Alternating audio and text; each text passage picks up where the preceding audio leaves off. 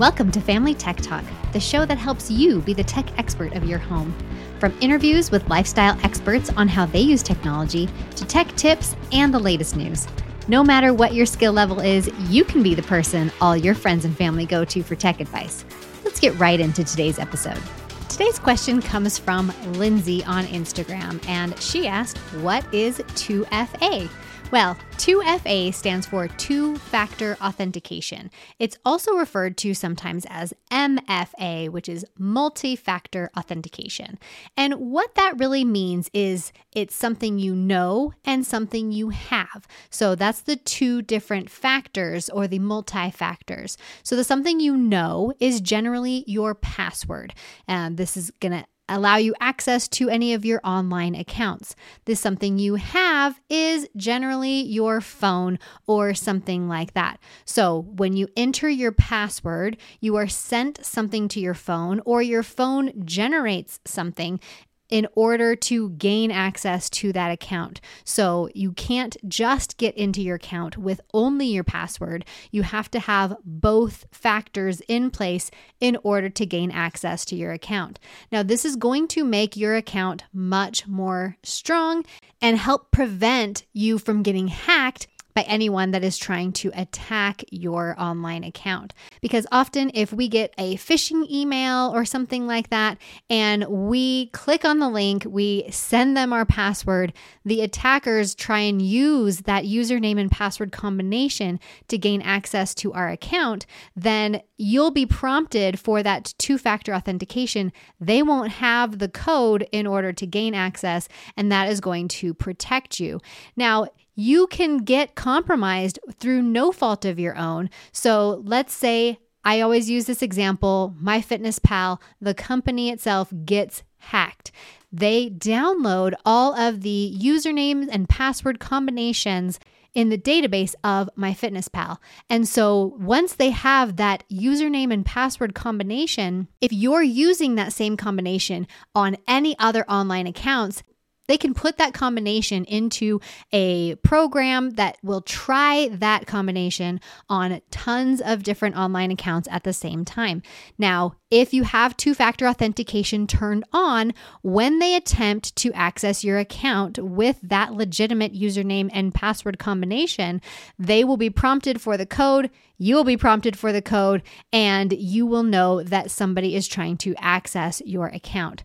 So the reason you should use two-factor authentication on any online account is because of these situations where your account can be compromised through no fault of your own, or you can be the victim of a phishing attack and hand over your credentials. So there are a few different ways that two-factor authentication can be set up. So when you're in the online account, they usually will have different ways that you can set that up, and it will be dependent on what is available for that online account. So a lot of times you can get an email with this authentication code. So you enter your password, it's going to send you an email. The email will have this code, and then you put the code into the account and you gain access. The other way is through a text message. So again, you put in your password, it sends you a text message. It has the code in that text message, and then you enter that code into the online account and you gain access. The third way is through an authentication app. So Google Authenticator is one. There's one called Duo. There's a lot of different authentication apps. I would definitely recommend sticking with well-recognized authenticator code apps like Google. And what happens is if you have this Google Authenticator app, you set it up through the online account and it will generate a QR code.